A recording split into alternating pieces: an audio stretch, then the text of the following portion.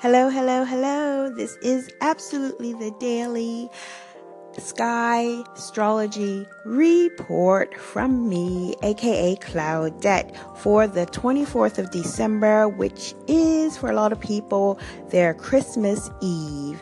And I'm happy to be able to tell you in advance what the sky actually looks like at 12 noon GMT time. To be exact, it's 12 noon and 53 minutes and 54 seconds.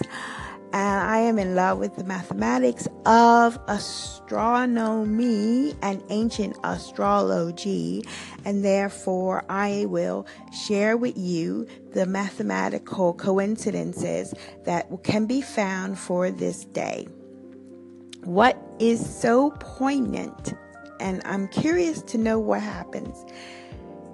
At that time that I just shared with you in London, all of the heavenly bodies are above the horizon.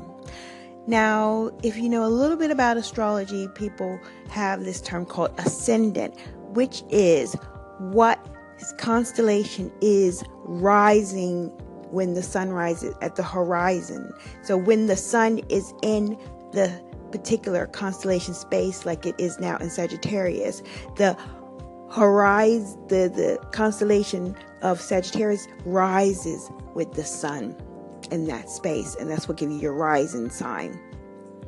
And it's the top half of the circle. It begins at the top half of the circle and goes around to the descendant, which is 180 degrees across on the opposite side of the circle of this ascendant.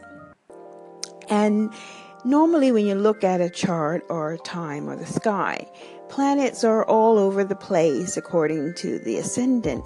But what I found special when I looked at it right away, and of course be aware that you can look on Sky Astrology Facebook page to see the visuals of what I'm talking about, is that we have an ascendant. This is for not a particular person, but for a moment in time at Aries.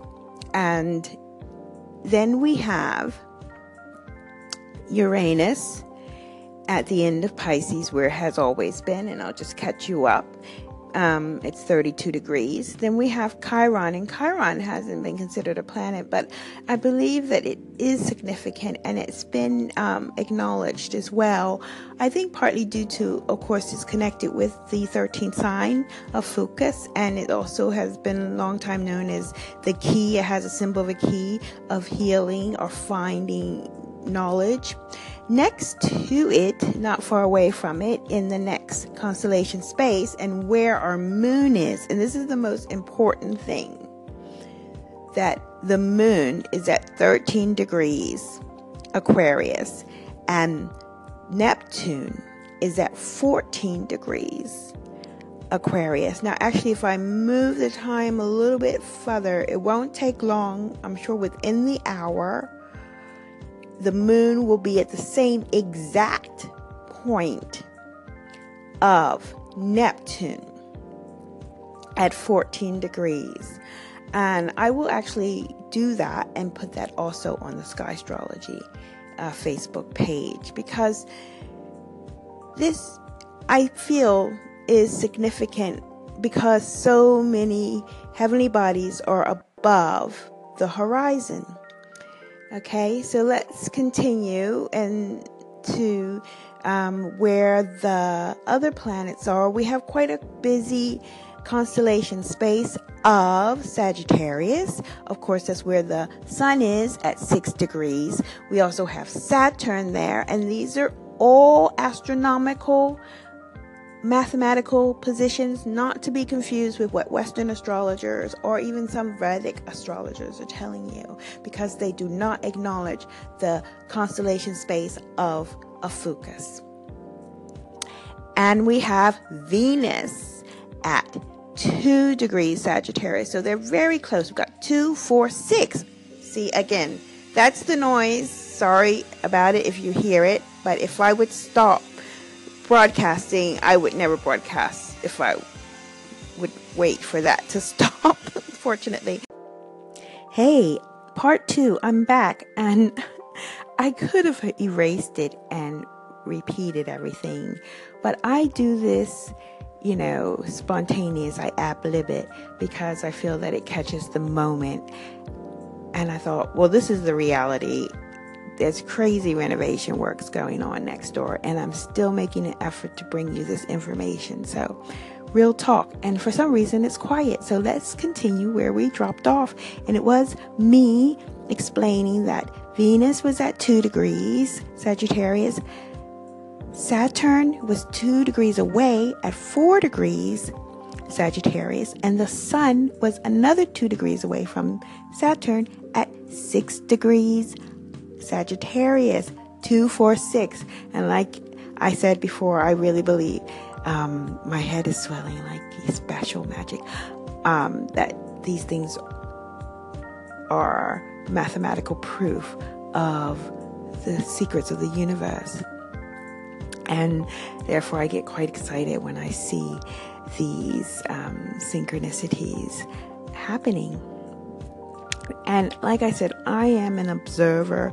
I've been observing astrology since 1980s, and just recently went through a awakening when I discovered that actually the Western astrology that I followed for all those years was not based on the astronomical positions of the planets, and I wasn't aware of that, and mostly because I was carrying around a huge ephemeris from country to country, looking at the numbers of the longitude and latitude, and thinking that it was all mathematical.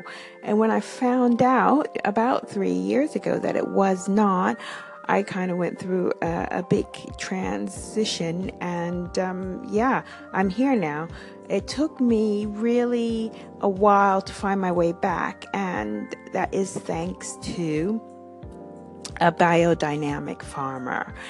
And I made a tribute to her, or a dedication to her in my calendar book, because without knowing or having that nugget of information, knowing that since the 1800s, the farmers of Armagnac actually observed the real positions of the moon, the way they are in the sky, and that farmers have used this method instead of using pesticides, chemical pesticides, or of course, before GMO times, to get the best out of all the growing things on their farms. I would have never known about this incredible power of the heavenly bodies, especially the sun and the moon, interacting with our earth. And that brought me back. That was the key to bring me back to really, again, entertain the planets having an effect on life here on Earth. And I found, of course, the 13th sign sky astrology concept put together by a physicist, Vasilis Kanatas. He has a book also by that name, 13th sign sky astrology, where he looks at sunspots, and he really looks at it from an astronomical viewpoint. And through research, really, and also spending time in Egypt, where my mother is, I've been able to see for myself on a daily basis the constellation spaces and the planets moving within those spaces, and know that they don't correlate to what Western astrology uses to express and to give advice about our interaction with the planets. So that's my saying, that's my gift to you. I will do another broadcast today for the 25th, for Christmas. It's going to be a special one, but I want to take this time to thank you for listening to me and taking time out of your day. I wish you and yours everything as always. It's Chapeau Claudette, also known as Cloudette. It's because I love clouds and I love looking up. Keep looking up.